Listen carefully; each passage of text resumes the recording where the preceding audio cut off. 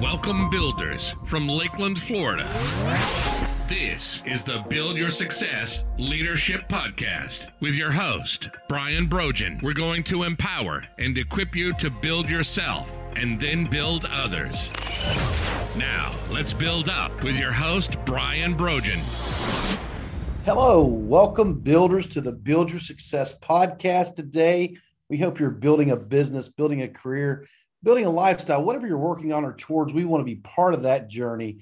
Here at the Build Your Success Podcast, we do that through our coaching, training, and speaking events, but we also do that with special guests we bring to the podcast. I'm so excited to have my newfound friend, Matthew Winkelstein, today.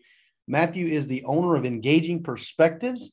He grew up in the heavy and electrical construction industry. He served in various capacities as project management, safety, sales, and most recently in marketing. And he enjoys helping companies leverage digital marketing to enter new markets, influence industry conversations, and attract talent. So much needed in our industry today. But welcome to the podcast today, Matthew. Absolutely, Brian. Thanks for having me. And unlike I did for you, I appreciate you pronouncing my name correctly. And I didn't realize how much of a mouthful that opening was. I'll have to work on that. Well, hey, you've got a lot of experience and a great background. You know, I got on this leadership journey by recruiting talent, if you will, through a workforce development thing, the ACE Mentor program. So I really appreciate that side of your experience. And now you help people just kind of represent themselves. But let's do what we do with all of our guests. Let's ask Matthew, what does leadership and being a leader mean to Matthew Winkelstein? You know, I've thought about this a lot through my career because I've held different leadership positions. And one of the things that's perplexed me through my career is how some leaders become leaders because they don't make their team better. And what I tell when I became a director and started leading leaders, the thing that I told them, the simplest metric I want to look at is, do you make your team better? If you make your team better, then you're a good leader. If you don't make your team better, you're a good individual contributor. And so the way I believe you do that is aligning the company's goals with individuals' goals. And those don't always align, and being okay when they don't align and helping them achieve their goals, even if it works to them leaving the company.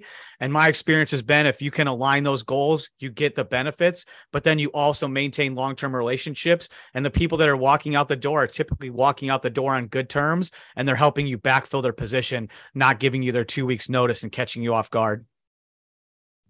That is a great explanation of leadership. When I hear you talk about helping others, that's so important to leadership and growing and developing those that you're serving them is what happens here in leadership. If you're doing it the right way, you're not taking from them, you're actually helping them. Like you said, helping them achieve their goals and their ambitions. You mentioned, asking them what those are and how to help them. What are some other tools and techniques that you used as a leader to help people grow and develop themselves? Once I could understand what so first that, depending on what level of the organization you're at, people don't always know what they want. So helping them understand what they actually want, like everyone wants the shiny object, right? I did myself for a long time. I want the promotion. I want the title. I want more money. And so getting past that surface level answer and digging deep into like, what makes you happy? What adds meaning? And then trying to help them identify ways that they can do that inside the framework of the organization and even outside the organization. So after we're able to understand what people want to achieve, then it's developing an individual plan for them to be able to achieve it. And then this is the less popular thing to say, but then holding them accountable to it. Like, hey, you know what? We talked about this. You said you wanted to achieve this, and you're not meeting those expectations right now. And is there something that I'm doing that's not allowing you to meet those expectations that you've set for yourself? Or do you need me to support you in a different way? Or do we need to change your expectations? And, that's the part of leadership that people don't like to talk about. But I know for me personally and other leaders that have been successful, if we didn't have those people in our lives that held us accountable at times when maybe we didn't even know how to ourselves, or we weren't in that moment, I don't think any of us would be where we are. But a lot of people shy away from that. Matthew, great answer. And thanks for sharing those tools and techniques on how to improve those around you. But that accountability piece, as you say, it's the hard one. And it's also so lacking in today's world. It's all about let's play ping pong tables. Let's do all these fun activities. And those are great. I think those are great for the health and well-being of your employees. But at the end of the day, we have to produce a product and we have to be held accountable for meeting our clients' needs.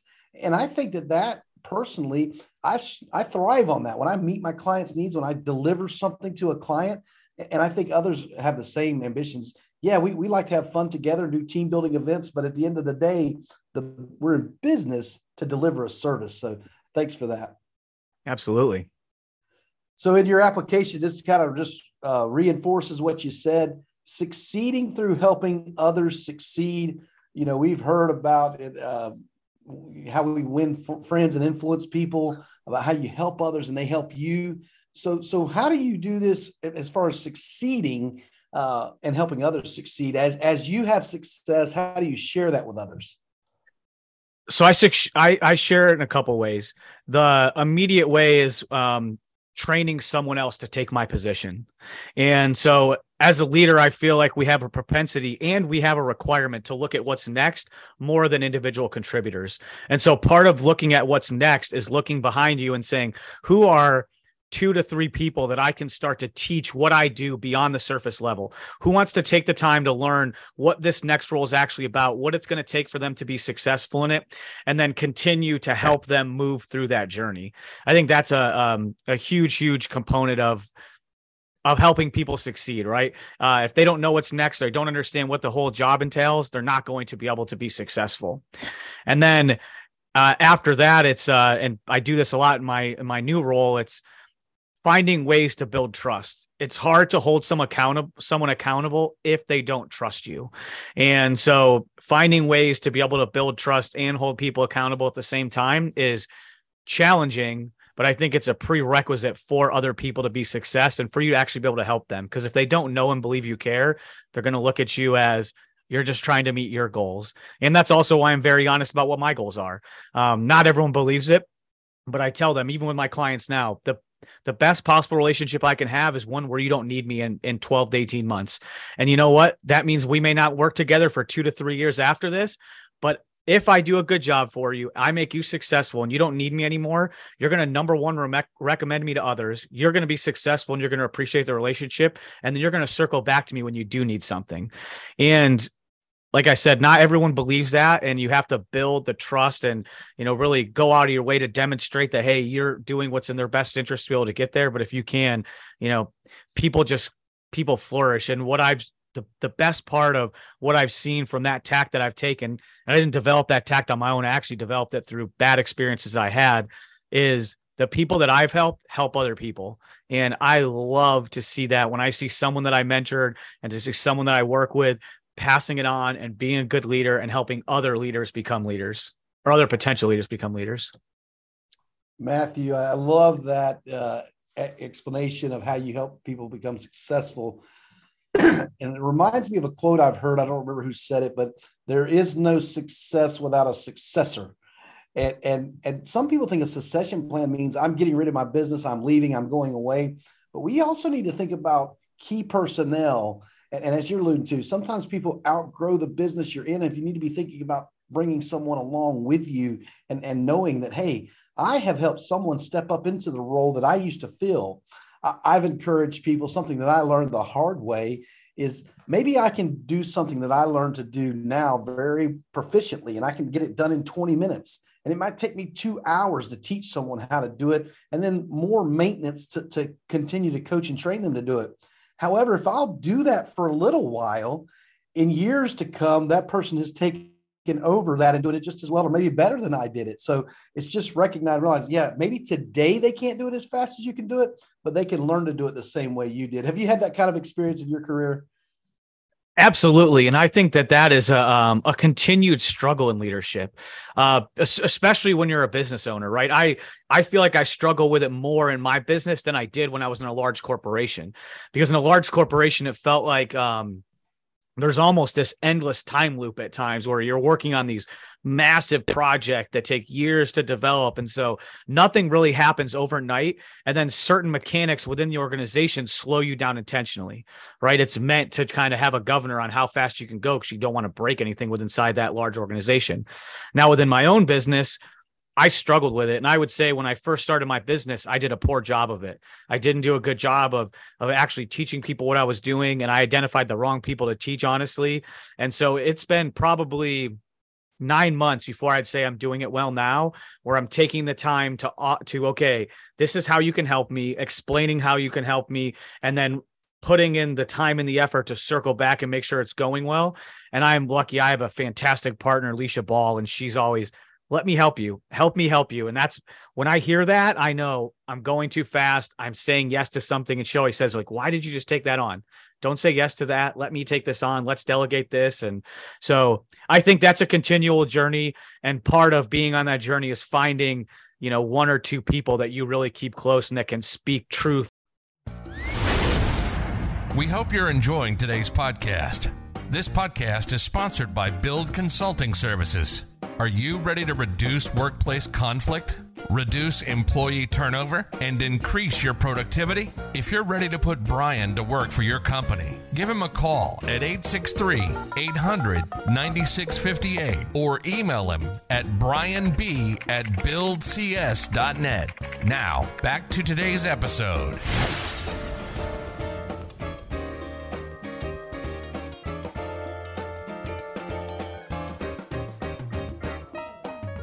Thanks for acknowledging how someone is helping. I love that way that she phrases that, help me help you.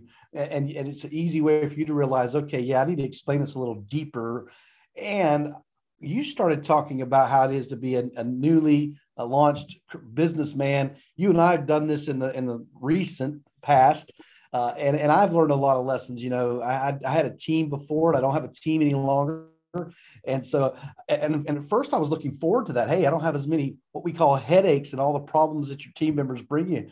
But you know what? I also don't have the assistance and the support I had with a deeper group of people, but I am having to learn there's still opportunities to delegate. Let's talk about the struggles you've had. You mentioned a few of them already with starting your own business and basically being a solopreneur and now having to, have some support roles that maybe be third parties and then that type of thing. Yeah, I made every mistake that I read about and said I wasn't going to make.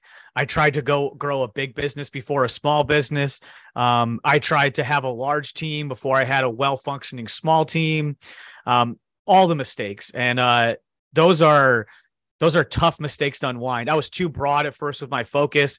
I was taking on customers in a million different industries and wasn't providing excellent service to any of them because my mind was so watered down with the other stuff I was trying to do. And then because I was so worried about growing a large business, I was thinking too far into the future and not enough about the present. And then that also led me to have not the right team around me and a team that wasn't necessarily aligned with what the goals of the company were and didn't operate the same way that I did. So last year I had a personal situation happen where my mom ended up being in a coma for almost a month and was in the hospital for a while after that. This is at the same time that my second son was born. And that was really an eye-opening experience for me where I had to take stock of, what am I doing here? What am I building? What decisions am I making that are right? What decisions that are wrong? And through my absence with my company and with my customers, it became pretty obvious to me who needed to be on the team and who didn't need to be on the team. And so that's nothing against the people that aren't in my team anymore. They just weren't the right fit for me and what I wanted to do. Great people. Hopefully they're going to be successful on their own or whatever they decide to end up doing, but just wasn't the right fit for me. And that's okay, right? I should have made that decision before, but it took this to be able to make that. So after I made that decision, scaled back, broke up with almost all my customers except for 3, which was scary. And some of those breakups were enlightening too. 2 of my customers were like, we were thinking about making a move. It was like, that's just even more saying I wasn't delivering the level of service that they expected, right? They wanted 100% of my time, and that's not a scalable business. And when I wasn't able to give them 100% of my time, they weren't as interested in what we were providing as a company. So offboarded almost all my customers except for 3, which was tough. That was a 75% revenue hit for 2 months, which, as you know, is a scary proposition. But worked through that, identified who needed to be on the company within the company, and then also realized you can do a lot with a small team and a good process. So now we look at finding the best of the best. And I've heard this quote and I've been using it recently. A players hire A players, B players hire C players. And I love that because that was my experience. And so it's impossible to think you can have a large team of A players because there aren't as many out there, but you can have a smaller team of A players. And with what we talked about earlier with aligning incentives and aligning objectives, a lot of the A players have their own thing, right? Like you're not going to hire me into an organization right now. There's no position, no title, no amount of money that someone's going to offer me that's going to make me say, yes, I want to go work for this organization. And so I came to that realization about myself. And I realized, if I'm just working with people that want a full-time job, that limits my ability to work with these people. And so what we've been able to develop over the last 3 to 4 months is a strong process that is prescriptive in what we expect, but allows the creatives freedom to do what they do well with inside that structure. And then we have a bench, an ever-growing bench, because we're always looking for talent, of individual contributors that have their own business that want to participate in my business in some sort of meaningful way. And that list continues to grow. We get the best of the best. We're able to have a lot of specialists that specialize in specific skill sets. And what's that meant for our customers is they get the absolute best product, and they get it honestly at a better price than you would think, because you hear good and it's expensive. And if you look at these people on an hourly basis, they are expensive. But if you go out and price the project, you quickly find out, wait a second, this isn't expensive. And then when you see the quality of the work, it's like, oh, okay, I understand now. Matthew, that's great. And for years we've heard about like fractionalized CEOs and those type of things. I think we're going to be seeing, and we are seeing with the technology and everything that's at our fingertips today, fractionalized, just random workers where they work for several people. They make a larger salary, but they're doing it for multiple people. And I think there has been some inefficiencies in the full-time employee role for certain jobs. And we're seeing where we can utilize it and work and collaborate with each other and be more efficient. So it's great. And people can set their own schedule when they do this. It's not for everyone. Not everyone can do their self-motivated and individual and work for 5 different companies, but some people can, and some people thrive in that.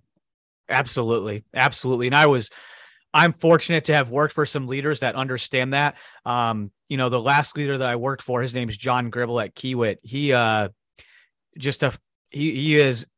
It was like a master class in leadership. I had worked for good leaders previously. He's just at a different level than other people I'd worked for. Some of the people that I worked for have gotten to his level now, but he's just fantastic. And he very much thinks like that. He wants the best people around them, and he's flexible with what that looks like. Even with his full-time employees, he's flexible with, hey, how they add value. And he talks about like, this is what we have to achieve. How we achieve it, I'm not as prescriptive about. I just want you to show up well, and I'm going to be here when you have tough times, and understand that your work product's going to go down a little bit. We need to maintain the minimum, and then when we need to hit the maximum. And he does. He developed me a ton, still continues to. He's a customer, a mentor, and a friend, and I wouldn't be where I'm at without him. He's one of those like probably 6 or 7 people I can say about that in my life. That's great. And I want to talk about mentors, because me and you share that passion. Sounds like that's one of them. But I want to continue on what we were just talking about. I was working with a construction executive group yesterday, and we were having a conversation. We're hearing a lot about work from home and flexibility and all these different ways to the new workforce. And our production workers, frankly, don't have that option or opportunity. So if you're going to be on a job site from 7 a.m. to 3:30 or 5:30, or be at a fabrication shop or whatever those roles are, they don't have that luxury to be able to work from home. And I said, what can we do? And thinking outside the box to give these people some flexibility in their schedule, because guess what? They have doctor's appointments. They have dentist appointments. They have things and problems in their family, just like our office people do, that are able to work from home and try to be creative. So being open-minded, like you said, to this new workforce, new work culture, that we just need to think of ways that we can include others in this. So what kind of ideas you have around that, Matthew? I have a couple. I think long-term, the problem solves itself, because I think that right now, I'm just going to be blunt here. Low skill, white collar jobs pay well. and those low skill white collar jobs will not pay as well in the future, and high skilled technical professionals that are required to be places will continue to pay more. I saw something on Twitter from the creator of ChatGPT-3, Sam Altman, and he said right now it costs $300 to fix your pipe, and it costs $3,000 to create an app. How long does that sustain? And I think the point is that flips over time. I believe that 100%. I also think that, in today's day where there are so many projects and there are more opportunities and almost every company I talk to is dealing with a labor issue, I think having direct conversations with your customers about whether you're pricing and staffing jobs, where it's, hey, before it was, we want the absolute minimum crew, right? So that's why attendance was penalized and you gave bonuses for 100% attendance, because manpower is the most expensive thing, or work power is the most expensive thing. And I don't think that necessarily changes, but I think being honest with your customers about, hey, we have created this culture that allows our people to be able to take a day off or so. And then when we're fully staffed, we're going to be able to work on other things, but we can absorb, X amount of absenteeism because we've structured the job this way. And then I think the other thing is embracing more of technology. So, looking at ways that construction companies, and they haven't always been, embrace technologies to make their work more efficient, where maybe a group of 5 extremely talented craftspeople can do what it used to take 10 because you need helpers. There's all kinds of advancements in robotics and process, and technology isn't always necessarily a robot or a tool. Sometimes technology is a process that allows people to be able to move quicker in their actual work and maintain safety at the same time. That's great. And there's so much advancement in technology. It's a fast moving thing. And then again, same group of people I was speaking with yesterday, I was like encouraging them, if you don't adopt this technology, your competitor's going to. And so yes, people are standing up saying it's going to take away jobs. I understand that, but if you don't do it, your competitor is going to do it. So you need to be on top of this and embrace and explaining it to your employees so they understand the value of it. That's amazing. Well, think about this just real quick, like recent history, right? 2 years ago, the big concern was truck drivers aren't going to have jobs anymore. That has not happened, right? That is a hard skill to be able to replace. Construction workers are even harder. They carry around so much information. And so are they going to be the ones that their skill continues to go down in value? No, I think it continues to go up. It's all of a sudden now there's writing tools, right? You and I were talking before we started airing about how we're able to do some things with artificial intelligence technology that makes our process to create podcasts, to be able to create written word, spoken word, video way faster than we ever have before. And so I think that continues to work through. And, I love what you said about craftspeople, because I've heard that, especially when I was in the field. I heard it a lot with automatic welders. We don't want automatic welders, right? We need a welder in here. And now I think some people have experienced what it's like to be on these projects that are understaffed. And I think the message to those craftspeople is, hey, listen, if we embrace this technology, it's going to allow us to keep you safer. And can we hire as many people? No, but those people aren't out there now anyways. If we can do the project with this many less people, you're going to have that many more opportunities. And oh, by the way, we're going to save that much more of your body for the next job. Exactly. That's what I was making the case for the benefits of adopting the technologies is so important. Well, let's back up to this mentor thing. You talked about someone that was a mentor to you in your previous role, but you and I share the passion for mentorship and mentoring others and being mentored by others. So how has that helped you in your career and your leadership style? Oh, I don't say this flippantly. I would not be anywhere remotely to where I am without mentorship. I was an accidental professional. So I was going to school. Honestly, I was going to school to play college basketball at a small junior college. I wasn't going to college. I was going there to play basketball. And soon after playing, I realized, oh, guess what? 6'1" and slow doesn't really do that well on the college level. And I was able to take stock of what it was going to take for me to be even remotely as successful as I thought I could be or wanted to be. And I realized that's not what I wanted to do.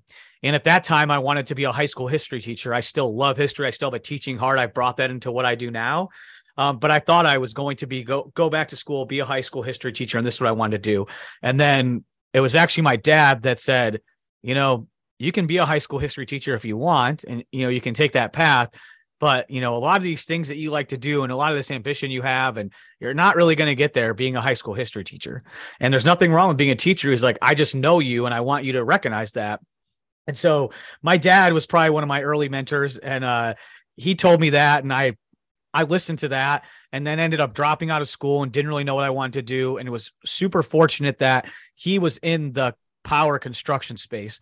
And he said, hey, there's a job called a junior rad tech that you can become a radiological technician by taking a test. You pass the test, and then you'll be able to get this opportunity and then go from there. And so I got that opportunity and then was able to transition into construction safety about 9 months later.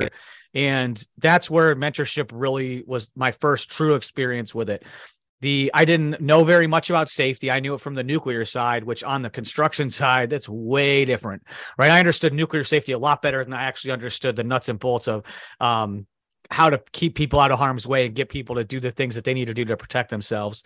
And so the project manager on that job and the piping superintendent, his name was Dave Rowe. If you're listening, I appreciate you so much. They took an interest in my success and took an interest in me and helped me understand things about my job that my safety mentor on the job didn't necessarily know or teach me.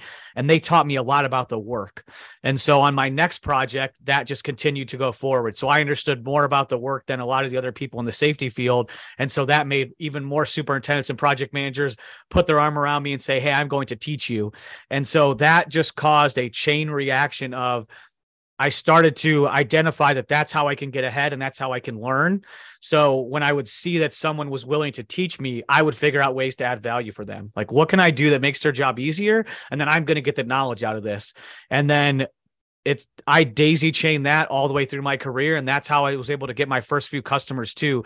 One of my mentors at B&W when I was in business development, he's the one that recommended me to Kiewit, and my boss I ultimately ended up going to work for at Kiewit. So when I say that I've rode that wave and I wouldn't be where I'm at without it, it's not a platitude or a throwaway statement. I would not be where I'm at if people didn't take the time to teach me. And the reason why I shouted out Dave Rowe, the piping superintendent, is because the people that taught me early, I don't know what they saw in me. I was a early 20s wreck. I have no idea. I was hard to deal with. I had a ton of energy, a lot of times in the wrong direction. I thought I knew everything and I knew absolutely nothing, but they took the time to be patient with me and help round out my edges. And then I say all the other mentors benefited after that. And every time I got rounded out, I became a better mentee and became the person that I am today. Matthew, what a great story. And hear you talk about that. What I heard was you made a connection with the craft. Where a lot of safety professionals, they're going to throw the 1926 book at you, and that's the OSHA 19 for some of the listeners who may not know what that is, but that's the rules and the regs. And someone that connects with the craft and says, hey, these are the rules and the regs, but this is why there are rules and regs, and I can help you, be a safer employee and just and embrace the whole protecting someone as opposed to just policing someone. Yes, I used to tell on that job, especially, I became friends with the craft because they were a lot my age. And even I remember the Boilermaker general foreman, he took it. I was the same age as his son, and his son had just gotten the craft. So he really took an interest in me. And I used to always tell them, and I told them through my safety career, listen, I'm going to fight for you. I'm going to fight for you in the office. I'm going to fight for you to make sure you have the things that you need.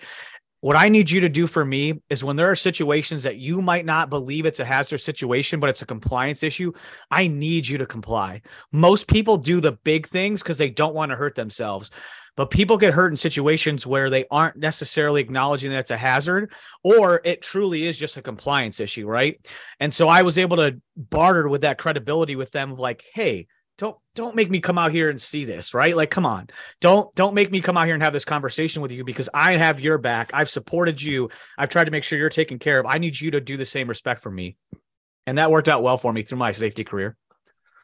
That is wonderful, man. We covered a lot of ground here today. We talked about leadership, mentorship, having our own businesses, and now we finished it out with safety. So that's great. Well, Matthew, how can our listeners find out more about you, social media, the website, whatever you want to tell them how to get in contact with you and find out more? Best way is to follow me on LinkedIn. I produce content on a daily basis. I connect with great people like Brian, support their work. He's been on my podcast before. I have a podcast. You can check that out. If you're interested in working with me, then just send me a message on LinkedIn. We actually don't have a website right now, which is odd for a marketing agency, but it's because of some of the things we discussed earlier. I'm very intentional about the clients that I take on. So if you're listening to this and you're wondering, how do we attract customers or new markets? Reach out to me. If you're wondering how to grow a brand to attract talent, reach out to me. And this is a new one I've been working on. If you're thinking about how do we influence the safety culture on your project, that's another new one we've been working on. Would love to talk about that with you as well.